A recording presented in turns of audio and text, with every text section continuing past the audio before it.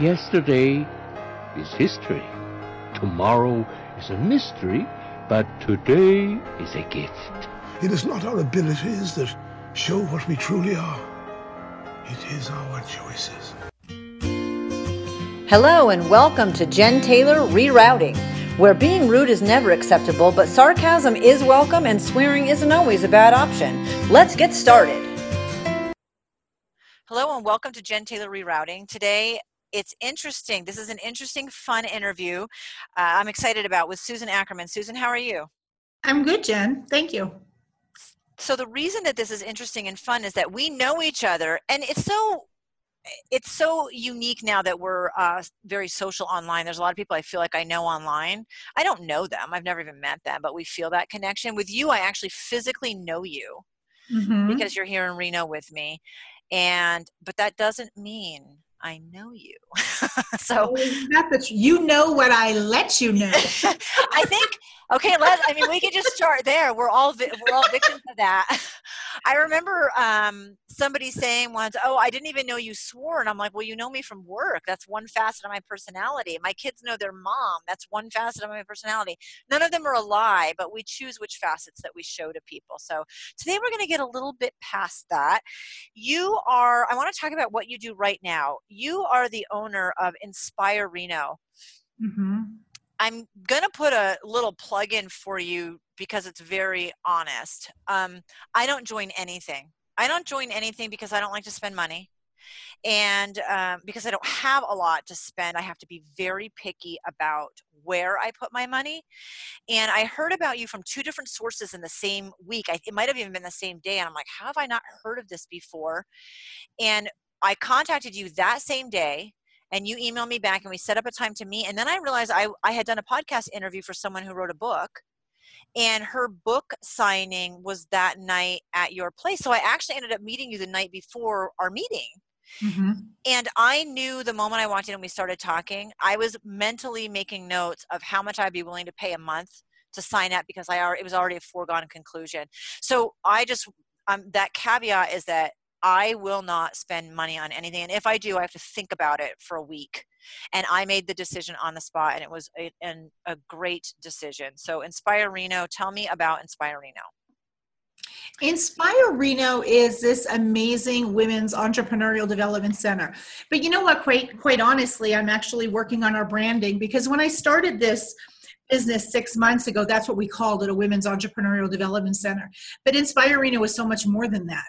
It's kind of like a gathering place. It's a hub. It's a space for women to come and be supported and encouraged and empowered. And it doesn't matter if they're entrepreneurs thinking about being an entrepreneur, used to be an entrepreneur, or really have ever had no facet or interest of being an entrepreneur. But it's a place where women can come for personal and professional development. And it's just such a cool vibe here. I mean, it's just a great place. It truly is like somebody had written on Facebook not too long ago. You walk in solo and you leave as part of a tribe. And that's that so true. Is kind of what Inspire Reno is. That's so true, but also, I mean, you're right. The entrepreneurial center for learning, that's so true, but God, it's so much more than that. It is. It's so hard with branding. I mean, I know a good branding lady, Bryn. Oh, I'm working with her right now. I will. I have a call with her tomorrow. Yes. The interesting thing is that you can work for another company but have something that you really specialize in that company. And the thing that comes to mind is the woman who does vocational rehab. Yeah. She has since started her own company, but she worked for a state agency for vocational rehab, predominantly adults with disabilities.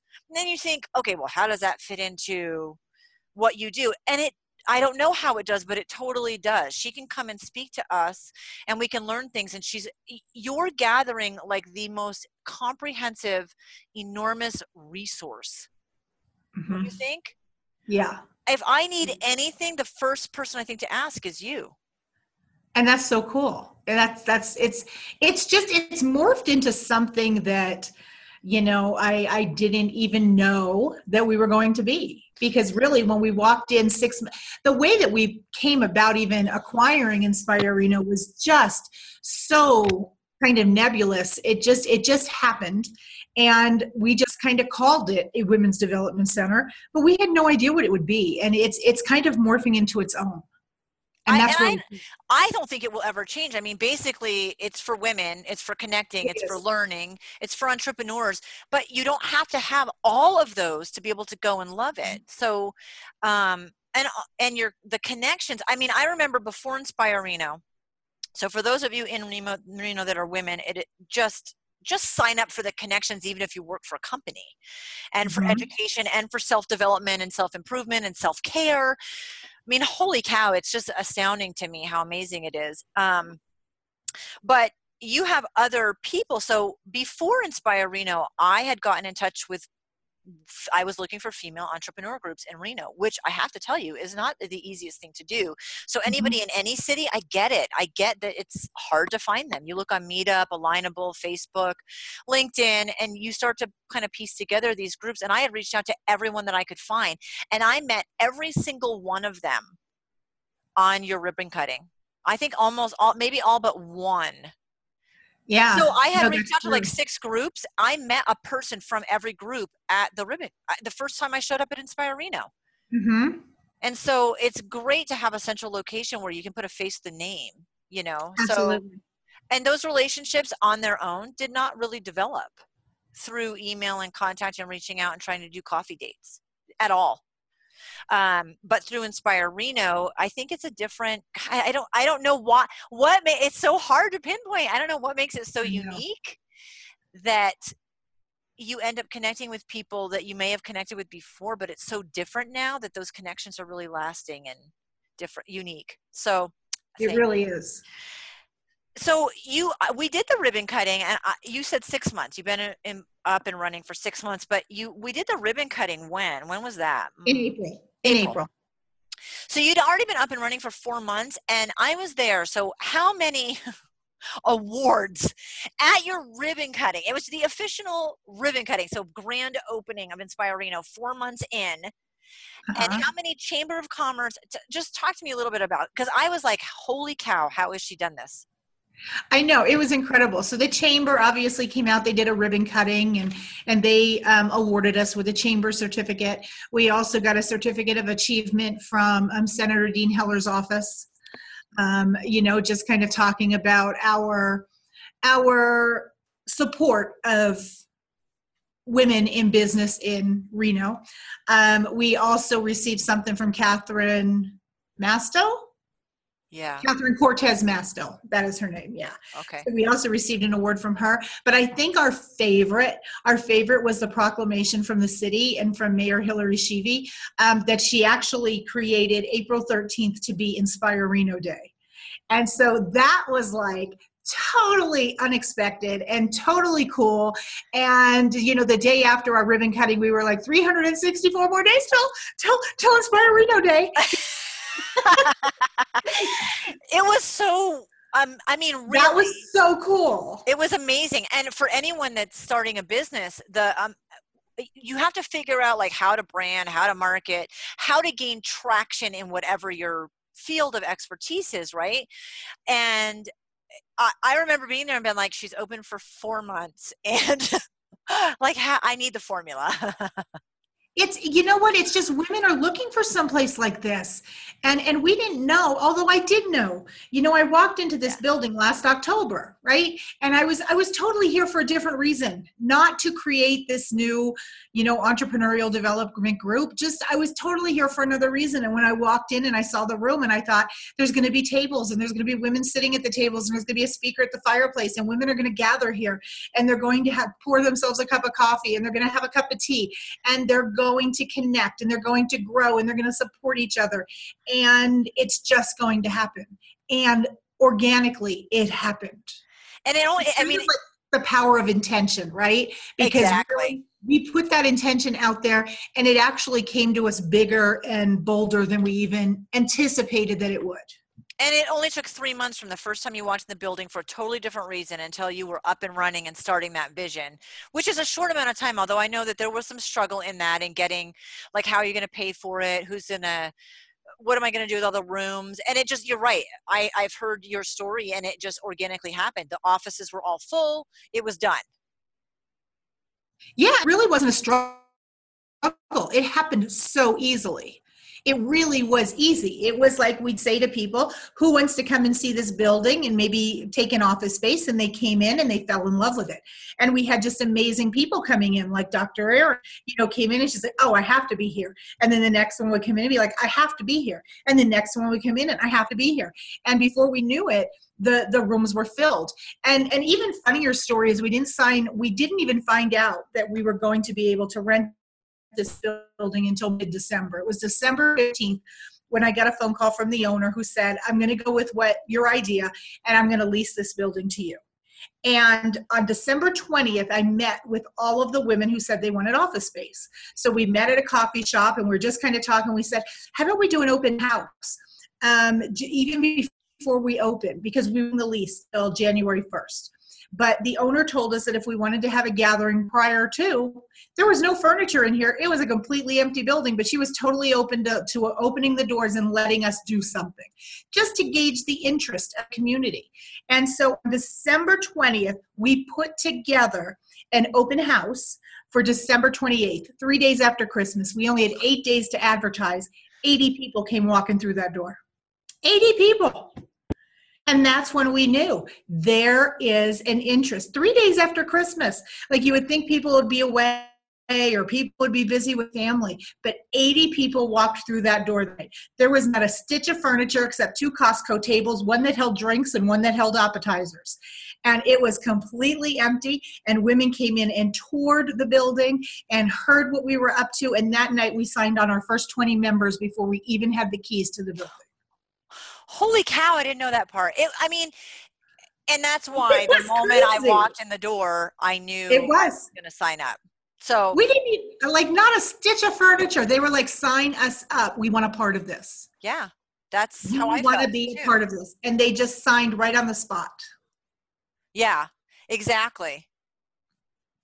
So now, this all happened kind of as a surprise and organically and stuff, but where was your head? Let's go back. I want people, because they can't see us. Mm-hmm. Where were you born? What year were you born? So we can kind of gauge, and tell me about anything from when you were like little kid growing up that kept pointing you in this direction, or the things that you had to get through because you have this incredible passion and enthusiasm to help other women. That came from somewhere. Mm-hmm. Yeah, I guess it did. And honestly, I've never really given it much thought, but I was born in Pennsylvania, northeastern Pennsylvania. It was considered the Pocono area of Pennsylvania. And I was born in 1964, so I'm 54. And I grew up in kind of this really small town. And my childhood wasn't really awesome. It was kind of a really crappy childhood. I don't know why, but it was, my dad was an alcoholic. My mother was just uninvolved. For some reason, and I can't tell you why, my mother never liked me. It's seriously the case. I remember, I don't know if I was very much a daddy's girl, so I don't know if that was why she didn't like me. Because, my dad was out drinking all the time, and yet he was who I wanted when he came home. And so maybe it was kind of an insecurity on her part. I don't know. But I just remember, it was never good. I was always bad. I was always spanked. I was always yelled at. I was always, why can't you be more like this person? Why can't you be more like that person? It was never enough. Never enough. But you know what? It never bothered me. Like, I imagine that it did as a child, but there was this piece about me that knew that that's totally okay. Like, I knew that the way she treated me was not the right way. And even back then, I suppose that I would kind of think that I was kind of like, poor people that get treated this way. It just, to me, it was never woe is me.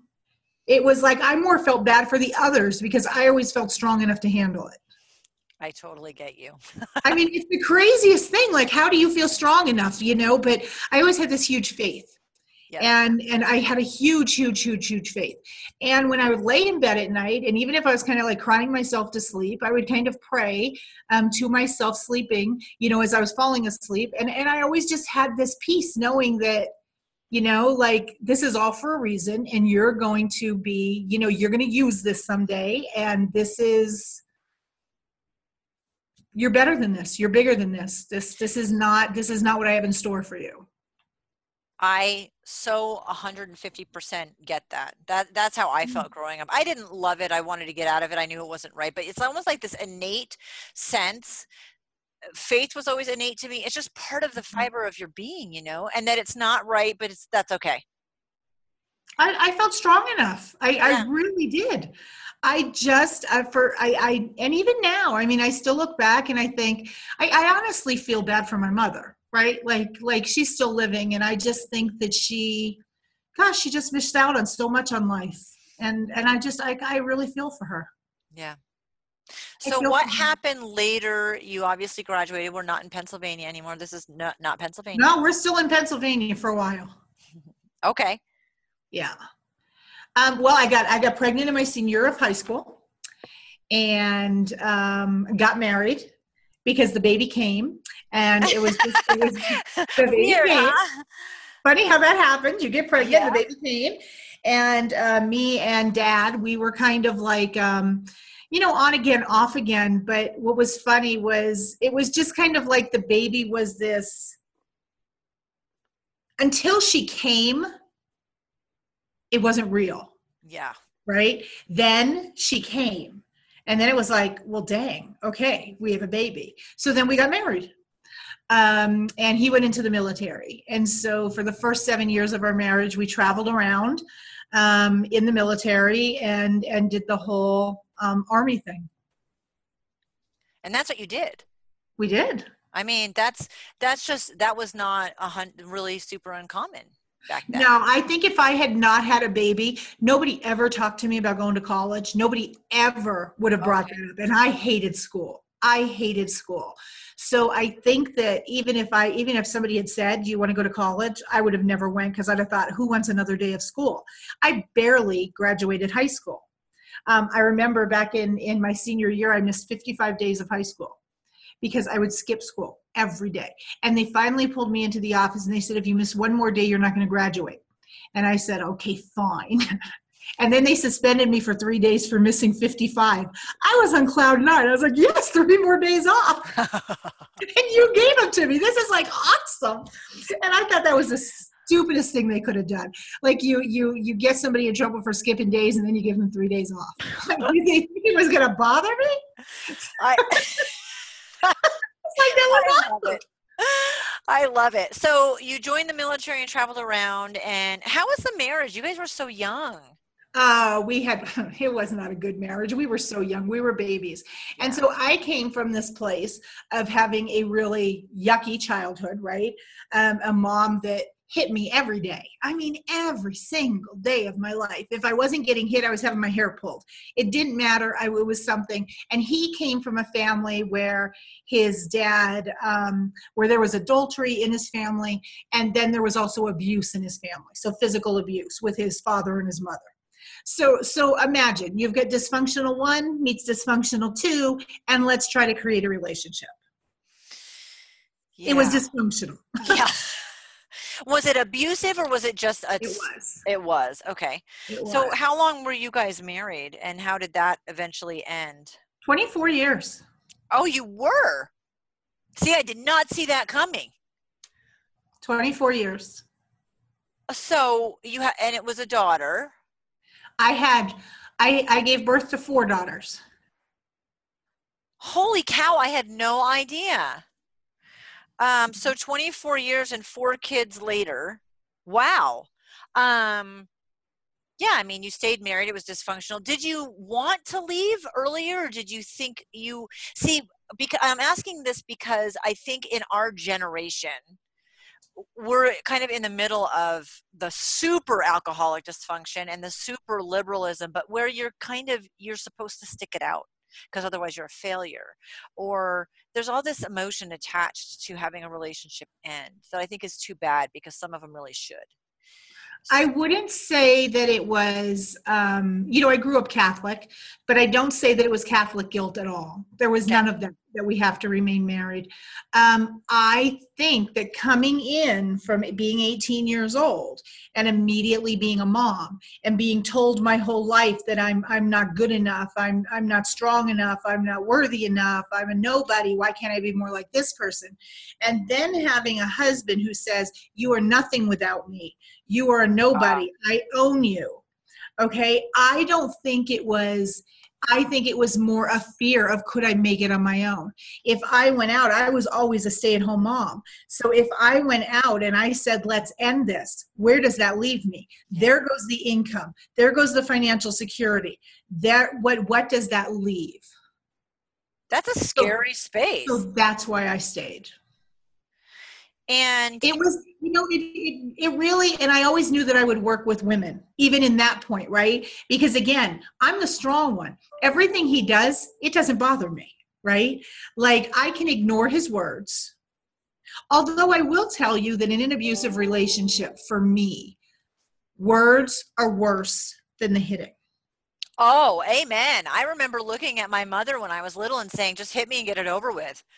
Oh, God. The words are the worst. The words are the worst. You can't prove it. You can't quantify it. There are no outward marks. I mean, emotional warfare would be the best thing we could do in a war. Don't shoot them. I mean, like that eliminates people, right? But emotional warfare, anyone who's been through any type of abuse, sexual, physical, and emotional, I think almost all of us would agree that emotional is the worst. It's the worst. It's the worst. You can't run from it. It's kind of this tape that now plays in your head. Yeah. You hear these things. When you live with someone who looks at you with such contempt, it is really hard to get past that. Yeah. The bruises, the physical abuse lasts for minutes, right? Maybe 15 minutes, and then he storms out the house and you sit crying in a corner. Right? But that ends. Then you stop crying and you move along. But the emotional abuse, the verbal abuse, that is totally the worst. I said I would rather have been hit every day than to, and because I dealt with that with my parents, right? So the hitting, it didn't bother me, honestly. I mean, yeah, it hurt, but it was kind of like, yeah, but then it'll go away. Oh, then you'll leave me alone, too. Never did. The emotional never did. I think do you think emotional abuse, it's also compound interest? It's not like the bruises fade and you start over again, because physical abuse for me, in my mind, is almost like that. Well, like it's a redo of the same thing, but it doesn't compound interest. Emotional stuff, you're right. So they look at you, they give you a look.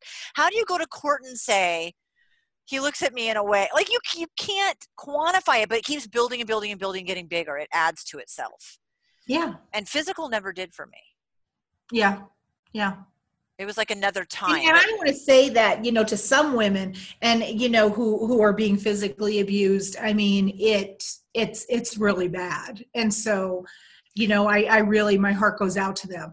I would say in the grand scheme of things, and I don't want to excuse it at all, it was minor compared to what some people go through. I mean, I might have had a black eye. I might have had, a swollen lip. I might have had a bruise around my neck, but it was never to the point that I was bloody and laying on a floor and in fear for your life physically. I was never in fear for my life. I was never in fear for my life. And there is nothing okay about physical. There is not. There is not. So I don't want to take away from it as I'm talking about, like, it wasn't a big deal for me. I mean, obviously it was, but the verbal to me was harder for me. I get that. So 24 years, when was that? What year are we talking about that we're in? 1982 is when I got married. Oh, God. Okay. So you're talking. And I would say we were together 22 years. It took 2 years for the divorce. So was the divorce like 2006? Am I doing my math right? Yeah. I think it was December of 2005. Okay. Yeah. So how did you finally decide? Being strong and leaving are two different things. I'm a super strong personality. Leaving, you're right. Like there's logistics to that. There's kids, there's custody, there's finance, like there's all these other pieces to the puzzle. How did you finally just walk away? Tell me. For me, it was easy. It wasn't easy, but it was easy. It happened, and actually it's in my book. It happened in October. I remember it's so clear to me that my ex-husband was out changing the lights on our minivan. Both of them had gone out at the same time. I had 2 daughters that were very involved in cheerleading, and I had to take them to games and to practice, and I needed the lights changed because 2 lights out, you can't drive in, right?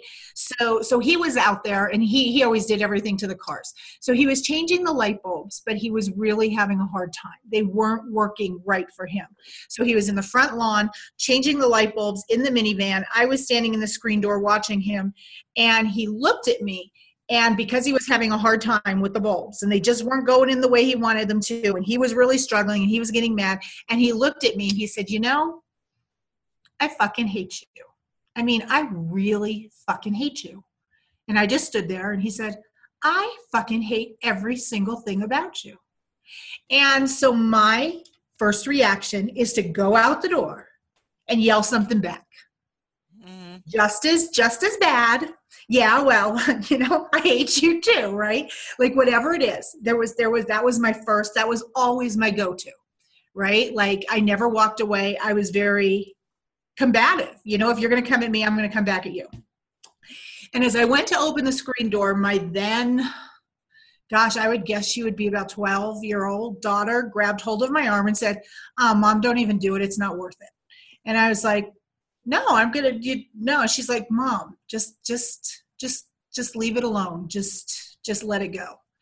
And I thought to myself, it was at that moment that this light bulb went off in my head, that my kids think this is normal behavior. That my daughters think that her dad talking to me like that is okay, and I should ignore it. So then it went into, who the heck is she going to bring home? What kind of a relationship is she going to have? That when a man says to her, I fucking hate everything about you, she's going to be like, guess that's just the way he talks. It's the way my dad talked. It's the way everybody talks.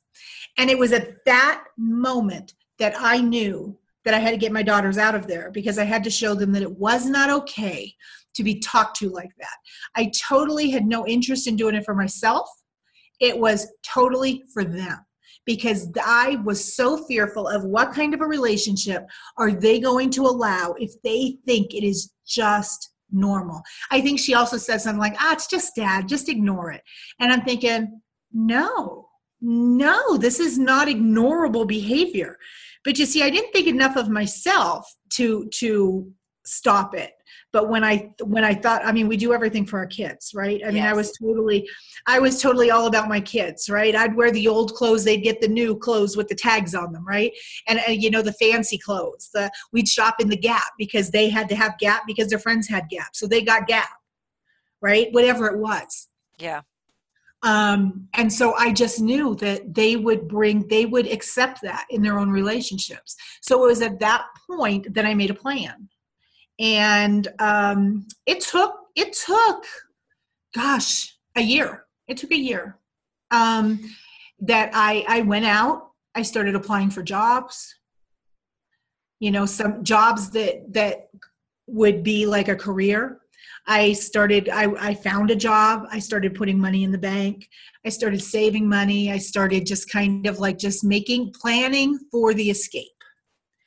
And because he had such a volatile temper, when I finally did have the money and an apartment came, and that little house came up right next to the high school where the girls went. So I thought this will be perfect. I signed immediately for the house, and I got a U-Haul while he was at work.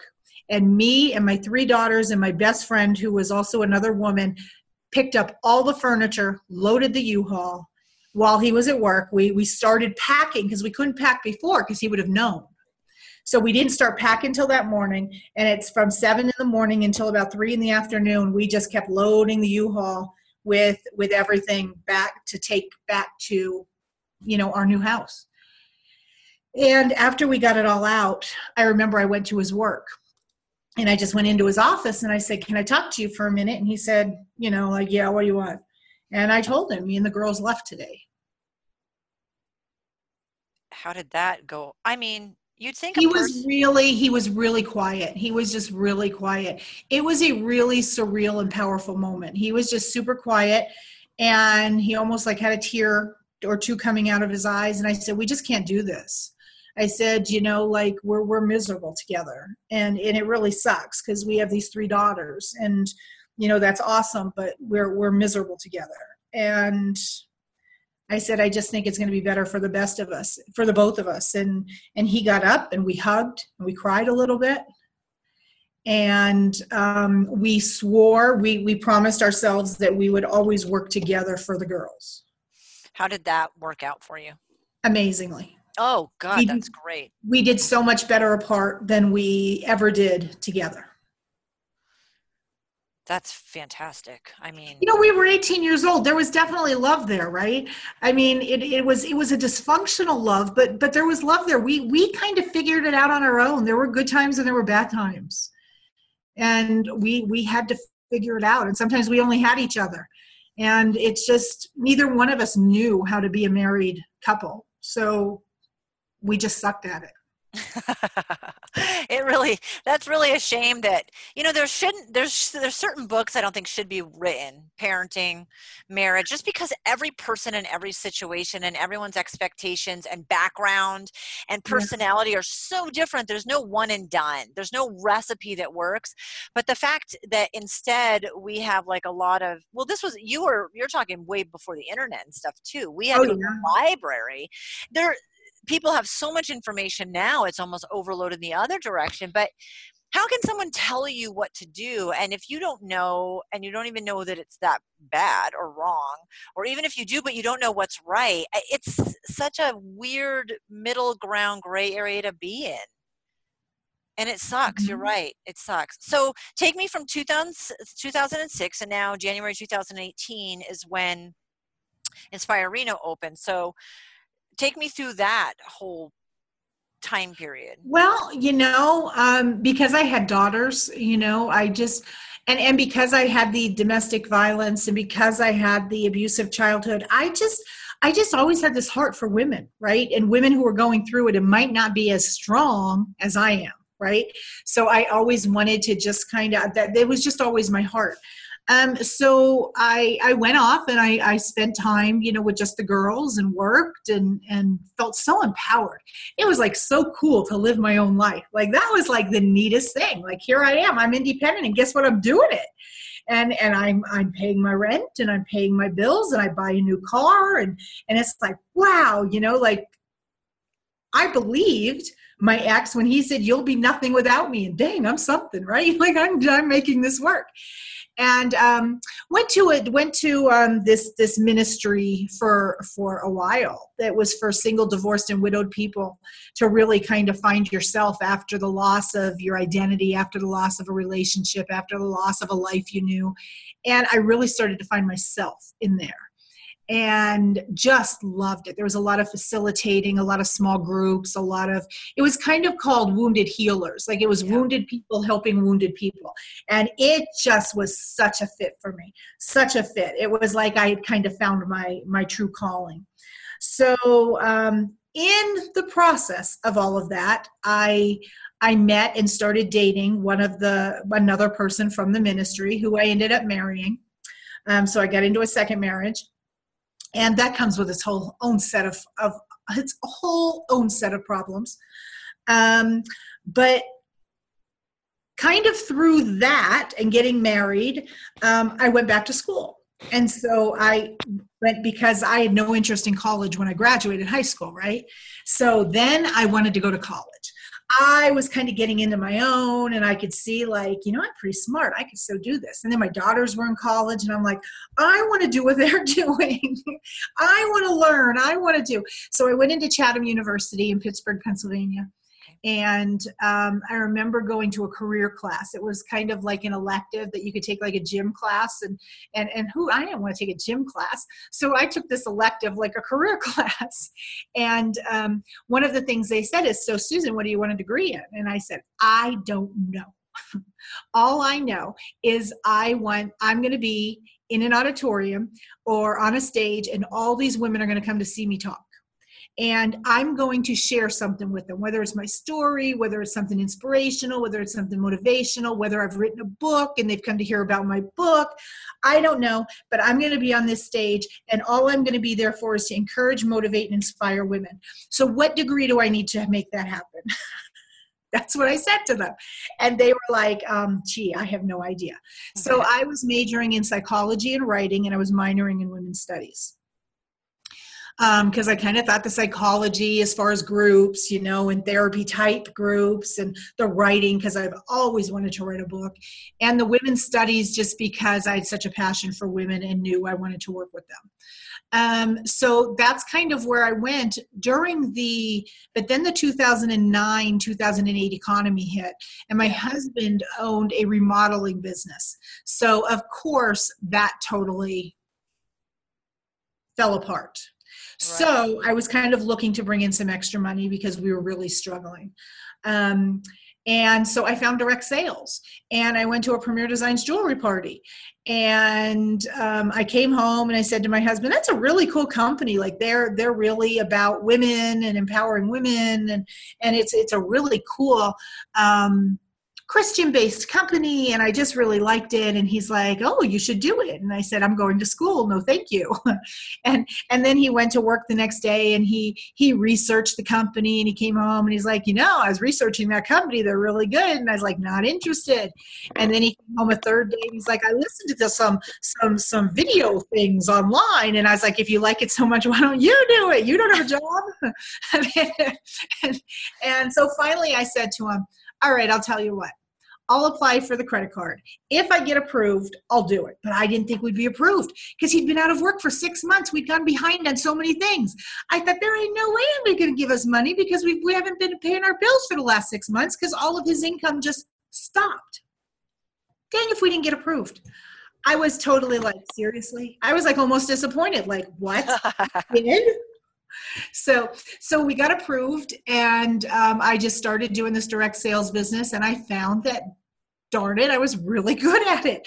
And in my first year, I was one of the top 25 salespeople in the whole company. You know, out of 35,000 jewelers, I was in the top 25. I'm like, how does this happen? I don't even like jewelry. Like I don't understand. But what I did like was the women. I loved the women. To go and stand in somebody's house and just hang out with them and show them a couple tricks that the jewelry does. Mostly it was about the women. I couldn't care less if they bought a thing. And that is why I was successful, because there was never any pressure. When I was done showing them what some of the jewelry could do, I would kind of just go and chat with this one and chat with this one and chat with this one. And pretty soon they'd all be bringing me receipts with their orders written on them. And I would total them up, and I would just check them out, and then I would go home. And and then everybody would say, can I have a show? Can I have a show? I want you to come to my house. Can I have a show? I never do these kinds of things, but I want to have a show. And before you knew it, I was doing like 15 shows a month while going to school. But it was so good because it just fit in my schedule. You know, it was 2-3 hours a night. And you were good at it, clearly. And I had fun. It was like this fun thing. And then I started building a team of jewelers, women who said, I want to do what you do.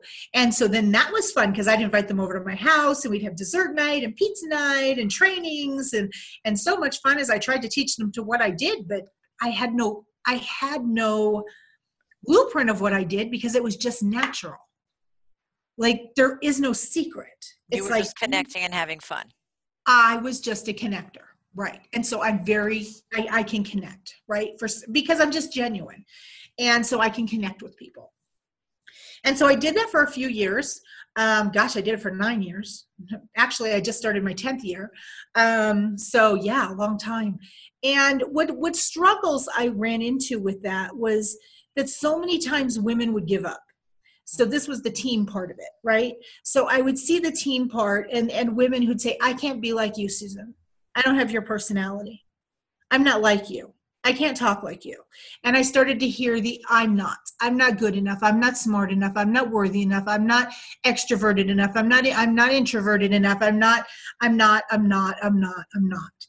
that was such a struggle for me because I could see their potential. You don't need to be me to be successful. You need to be you. And I really started understanding that everybody has gifts and everybody has talents, and they're not all the same, but we all bring something different to the table. And that doesn't mean that any one of us is any less successful than another if you focus on your gifts. And so I ended up going back to coaching school. Okay, so did you stop your psychology degree in that 9-year process? No, I finished that Oh before my we gosh. moved to California.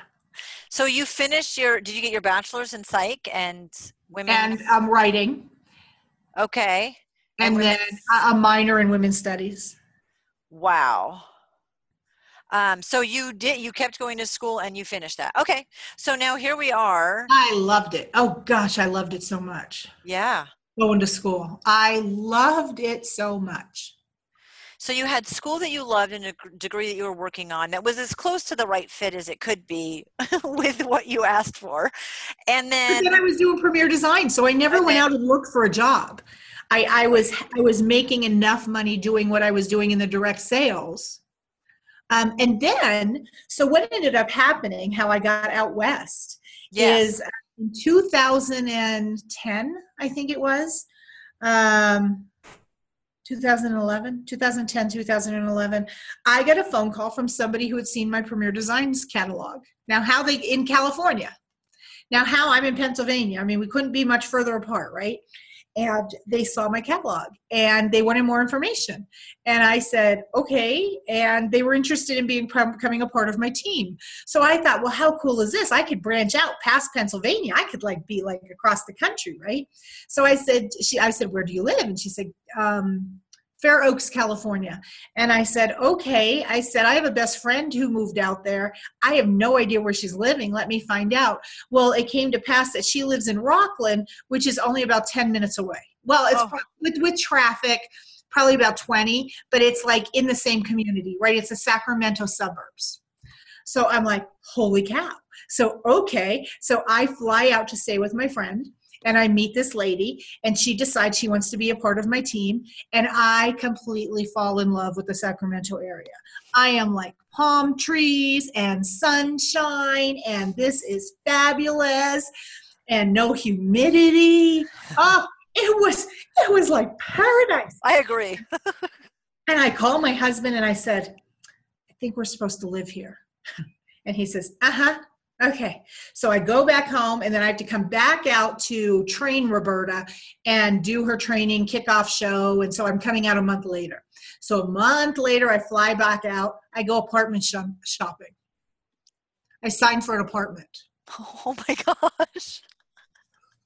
I'm like, okay. No, we really are supposed to live here. So I go home, and I show my husband the lease. We have a lease. He's like, well, his company was gone, right? So there was nothing keeping him there anymore. I was like, no, we're going. And he's like, okay. And 2 months later, we packed up the wagons, and it was so funny because we didn't know how we were going to pay to move. And it was kind of like that. No, we're moving. And that August, I had a $10,000 month in Premier. And what's funny about Premier is you get paid 50%. So I made $5,000 that month, and that was the money we moved across the country on, put down, paid for the first month's rent. We didn't know where rent month number 2 was going to come from. It didn't matter. We had enough money to pay for everything to travel across the country. It was just totally meant to be. And go ahead. Now, this is 2011. Where are all the kids at this point? Well, my youngest is in college. My youngest and my middle are in college. My oldest has her own. My oldest has bought a house. Okay. She already has a house. And so my youngest no longer wanted to come home. She totally had gotten herself an apartment by her college, and it was like she was no longer dorming. She was living there. So it's normal stuff. They've gotten older. They've moved out. They're all good. Yes, correct. You kept your team in Pennsylvania, right? You didn't have to live in Pennsylvania to keep your Premier Jewelry team. Correct. Okay. So you move out here and you're starting a new team in a new state. Yeah. Okay. I just wanted to make sure I was bridging the gap in my brain. Okay. And within 6 months, I was right back to where I was in my old business. I was still doing, 8 to 10 shows a month, in this whole new place, building a new team.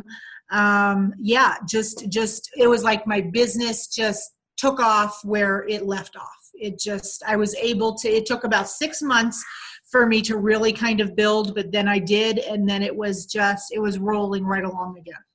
What's going on in the marriage? I mean, it sounds like you have a husband that's supportive. Mm-hmm. At that point, yeah. He had his own struggles because he had lost his company, and that really affected him a lot. So he was kind of a little withdrawn, and I would kind of say a little depressed. And the whole stepmother thing, the whole blended families was a little difficult. Even though all of the daughters were older, so between the two of us, we have 5 kids. And so there was a lot of animosity with the kids, and my kids didn't necessarily like him. His kids didn't necessarily like me, but we kind of took off to California and looked at it as a new beginning. All of our kids were grown, so it was kind of like a cool thing. That's a very cool thing. I thought that was probably the timeline, but I just wanted to make sure because it's hard to uproot, and you have exes and all of that stuff. So that's awesome. So now we're 2011 and here we are 2018. So in that 7 years from starting Inspire Reno to then, what did that look like to you? You have this new team just as strong. You're in Sacramento. Did you love Sacramento as much as you thought you were going to? I love Sacramento. And then my husband finally found a job. He struggled a lot in the beginning. In the very beginning, he found what he had to do was so humbling. He was at one of those, the only work he could find was one of those places where you show up in the morning, and if they could take you, they do. Yes. There's a lot of that out here. That wasn't common in the East Coast that I remember. Not common in the East Coast at all. It was so humbling that he would go to work at 6 a.m. and hope to be picked to go on the job for that day for very little money, right? Like $10, $12 an hour. Yes. So this was a man who owned his own company, right? Who totally was created his own income, paid himself. Yeah. And now he's hoping and begging for a job. And so that was really a humbling experience for him. But then when he finished that, he found another job, and it was a good job. And he worked with it for about 3 years in Sacramento. And then they offered him a raise and a promotion to run. They were going to expand into Sparks, Nevada. So they offered him the position to run the Sparks, Nevada office. Okay, so that's how we moved here. Okay. And my first thought was he moved me to Antarctica. Well, yeah. I mean, it's so relative. It was in December that we moved, and when we came up over Donner Summit, it was like 12 degrees. Now, I have been living very happily in Sacramento for 3 years, and I had no interest in going back to anything snowy, icy, frigid, and cold. And here we are in the frigid cold. And I was like, seriously, you brought me to Antarctica. Like I hate you. Right? Because this is not where I want to be. And it took me a good year before I started to be fond of Reno. On the other hand, though, my Premier Designs business took off immediately because the lady that we were renting a house from, we came up, we found the house. She said, Susan, she was a Mary Kay director. And so she said, I'll throw you a party before I leave, before I move and before you take over the house. And so I drove up in November. We moved in December. And she had about 10 women at her house. And 8 of them booked a show for me in January. So you start a new group in Reno that takes off before you even move here. I mean, it is a little ridiculous. Honestly, Premier Designs was like it just was like always doing that for me, right? Like, so I totally moved here and I had 8 shows in January. We moved December 13th. I had 8 shows in January. My entire business took off. I was actually busier in Reno than I was in Sacramento, and I still had a successful business there. I think I added like 20 more people to my team here. I mean, it was just crazy. But in the meantime, then I also went to coaching school. So this has to be like the beginning of 2014. Am I right? Uh-huh. Okay. So beginning of 2014, new team. What made you decide to go to coaching school? I mean, I get it. It's a direct correlation. I was a psych major too. I didn't finish, but like for the things that we are kind of drawn to do with helping women, you either get some sort of psych or degree or communications. I was a psych and communications major with journalism. And so coaching didn't exist really back then the way it does now. So it's a natural segue, but what did you want to accomplish? You haven't even used your degree at this point, have you? No, not really. I wanted a toolbox for the I'm not good enough. I'm not smart enough. I'm not good enough. I'm not tall enough. I'm not young enough. I'm not old enough. I'm not extroverted enough. It really was a struggle for me. And even having the psych degree, that did not help me to deal with that. I mean, I could sit there and say to them, of course you are. But that wasn't it, right? They didn't believe it. I could believe it till the sun came home, but they couldn't, till the sun went down, but they couldn't believe it. So I wanted a toolbox. And it was through coaching that, I kind of started to, get tools and verbiage for, those limited beliefs, right? Yes. And those voices that are inside their head. And so that's kind of why I went to coaching school. But then I came out and I totally thought I would only use it with Premier. But then I felt so limited. And I was like, why? There's women everywhere who have these limited beliefs. Like, that's not enough. Like, I want to work with all women. I don't want to just work with Premier women. Like, why would I cut myself down to that? Like, and it's not even about money for me. It's just totally like, I just want to sit with women who have those beliefs and say, why? Well, it didn't have to be with money for you, right? Because you were making great money just doing your business. Yeah. You were doing this just because you wanted to help the women that felt limited, not because you needed to make more money. Your money was okay. Yeah. That was fine. Yeah. Yeah. So no, I think when it comes from that altruistic place, it's even better. I mean, money does need to be attached to a lot of things, and it should be, but it shouldn't be your primary motivation. Right. And so I found that I was doing that from home. I was doing Premier. I was doing coaching. And then my husband's daughter came out to Nevada. She moved out here because she was pregnant. And she wasn't married. And she was really struggling. And the dad didn't want to be involved. And so we invited her to come out and stay with us. And the baby was born about 3 days after she got here. Oh, my gosh. Yeah, she was 5 weeks early, but I think that long drive across the United States just about, I think the baby was like, I need out. And so I actually kind of took off a year and babysat my grandbaby. Oh. Love her so much. And so then after the year, I was going stir crazy. I totally understand these moms who say I need adult conversation.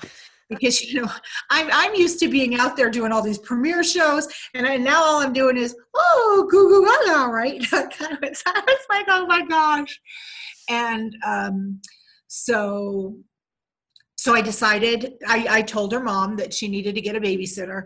This was when the baby was about 14 months old. So I watched her for the first 14 months of her life. And I mean, when I say we watched her, I mean, we had a nursery upstairs for her. There were some days she spent 3 and 4 nights at our house. Like, because her mom was a manager in retail and would work 12-hour days and then get up the next, and we'd say, why even pick her up? Just go home and sleep. And baby, basically we had joint custody with mom. Yeah. Right. Like that baby lived with us. We had every single thing in the house that we were like a nursery. It was pink chandelier and everything. But at 14 months, I said, okay, I kept her for her first year. You gotta find somebody. I gotta get out. First of all, I gotta make money, because I'm hardly making any money. I'm only making, from my team. And the way that the business works is that if I'm not working, I don't get from my team, right? There's leadership responsibilities. And Great.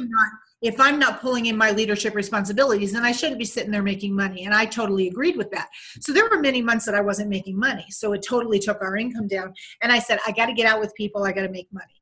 And so the baby went to a babysitter, and it was a real struggle for me this was probably in March until October, being motivated to work. Working from home by myself. I was totally out of that because I was with the baby, that I was totally distracted by television. Okay. I was distracted by laundry. I was distracted by cleaning. I had a hard time building my business back up because I just was so distracted by everything else going on in the house. Yeah. I found an excuse not to work. I could find any excuse not to go into my home office and work. And that's when I was invited to come look at an office space in Inspire Reno. Holy cow. And thought, I've got to get out of my office. I'm just going to go look at this. I don't even know how I'd pay rent in an office, but I need to get out. So I'm going to go look at this one available office space in this old building in historical Reno. And maybe I could get into an office and it would bring back my motivation. And I walked in. That's funny to me. I'm sorry. Yeah, it got back your motivation. And instead of taking that office space, I took the whole building. Yeah, that's crazy. It became something so different. Definitely help with your motivation. So I want to quickly talk about, you mentioned the book you were in. So tell me about that. The book that I'm in is a collaboration book. It's called, oh my gosh, I've lost the name.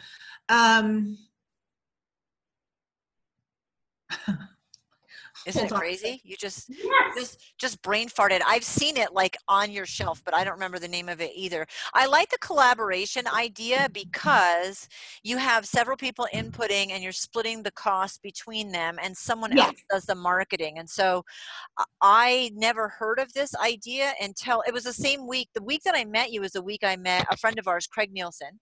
Yes. Who I've also interviewed. And he's in the same book. Right. So I heard about the book and you all at the same time, and I'd never heard about collaboration books before that. Yes, it's called Launch, Let Your Setbacks Propel You Forward. And so it basically is stories about people who have had setbacks but use them to launch to their potential. And then that led you to doing a book project yourself, correct? I am. Yeah. So I know there's a lot that's in the work. It's not available. There's no book yet. It will be available August 29th. Of 2018. And you have all the writers. I do. All of that's done. Okay. So that's exciting because then there's a new project. And what's that one? This one was Setbacks to Launch. What's the one that you were working on now? Reno Rising. Oh, that's right. I can't believe I forgot. I totally spaced it. It's called Reno Rising. And it's about people. It is a story of women. And again, this goes right all the way back to, you could take it as far back as my childhood, right? That we have women who, women all across the United States. But right now I'm focusing with just Reno. Women who have let circumstances in their life determine who they are, determine where they're going, determining how hard they will reach. So whether it goes back to a mother or a father who told them they wouldn't be anybody, and they let those voices keep them trapped, right? Or whether it's someone who was in an abusive marriage, or whether it's somebody who's experienced a loss. It is women who have experienced things that could have taken them out of the game. But instead, they used these things to rise up. And the purpose of this book, and it's actually going to be part of the Rising Across America series, because Reno is only the first city. Reno is just the start of this project. We want women to rise up from their circumstances. We want women to read this book. And this book is written by every woman. And what I mean when I say that is we want every woman to read this book and recognize themselves in it, whether it's with a circumstance, whether it's with an emotion, whether it's with a feeling. We want them to see themselves in these stories and to realize that they're not alone. Because so many times when we're feeling these things, when we're feeling desolate, when we're feeling depressed, when we're feeling like we want to end our lives, when we're feeling like hopeless, when we're feeling that there is just no chance of moving up, we think we're the only ones. We think we're alone. And what this book is meant to do is to let women know that they aren't alone, that there's other women out there who have not only experienced it, they felt it. They know exactly what you're going through because they've been through it too. But instead, we want them to link arm in arm with us. We want them to rise up with us. Even if they don't have the strength or the faith in themselves to do it right now, they can borrow ours. We just want them to link arm in arm with us and rise up into their greatness, whatever that is. And it's so different. We want it to be not about their circumstances, but about taking those circumstances and not allowing them to control their lives. And that's what we're doing. And so it's not just a book, it's a movement. We really want to see women rise across America. Rise out of those circumstances, rise out of those voices that are in their head that are saying they're not good enough, they're not smart enough, they're not worthy enough, they could never be like we could be. They could never. We don't want them to look at us and say we can't be like them. The stories are raw, they're emotional, they're honest, and it's just really women sharing their heart and their journey into some very difficult places, but as a way to let those other women know that they're not alone. They're never going to be alone. I love it. I'm so excited for it. I was sad that I didn't get on board fast enough. I didn't hear fast enough. I would have been all over it. So, all right. You also had, Inspire Reno, the building was also part of a short film, a movie. It was. So, hashtag no more. It was a story of one girl's journey from the hashtag Me Too movement to the hashtag no more. And again, it's all about empowering women. And you know, it's funny, Jen, because when you said at the beginning, we're going to kind of go back and I can see how all of this weaved through, right? Like from that little girl who just was told she was never good enough, never smart enough, never, you know, why can't you be more like your cousin? Why can't you be more like your neighbor? Why can't you be more? Why can't you be more? And to that, you know, abusive marriage, to the, you know, stepping in to be a beacon to those people that have also been through it or who are going through it, right? And wanting to even go to coaching school so that I could help the women with the I'm nots. Isn't it funny how it's such a direct reflection? It goes all the way back. Yeah. Absolutely. There's no accidents. Oh, I don't think so either. And I do understand, though, I mean, I think we've talked about this a little bit, as a woman and an entrepreneur, finding what you've been through and what your strengths are and what that's going to look like as far as how you can pay it forward or give it back or take like in my book, I use the expression, this is what I built in my toolbox.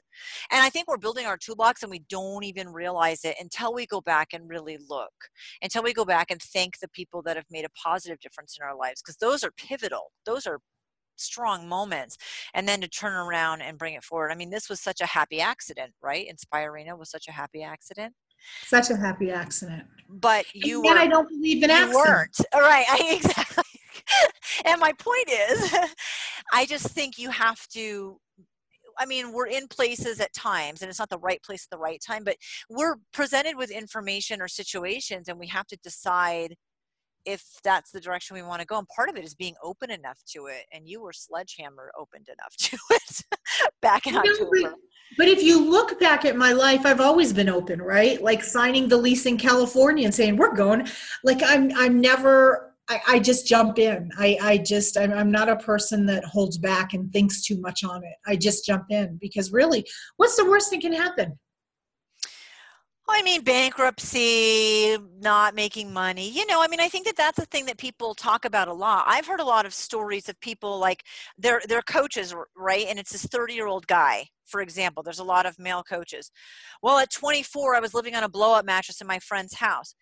Dude, you don't have a relationship. You don't have a kid. You don't have any responsibility outside of yourself. Now, I know that that was a super stressful, tough situation that you lived through.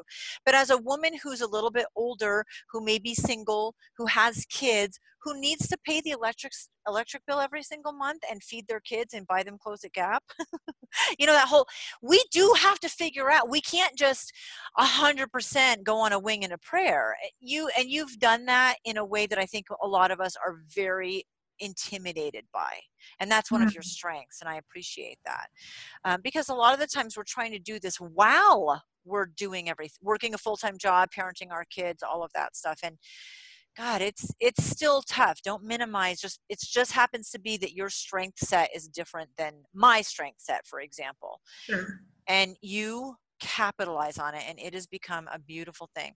So you have a Facebook page, Inspire Reno. We do. And you have a website that's been getting tweaked. It's inspirereno.co. Yes.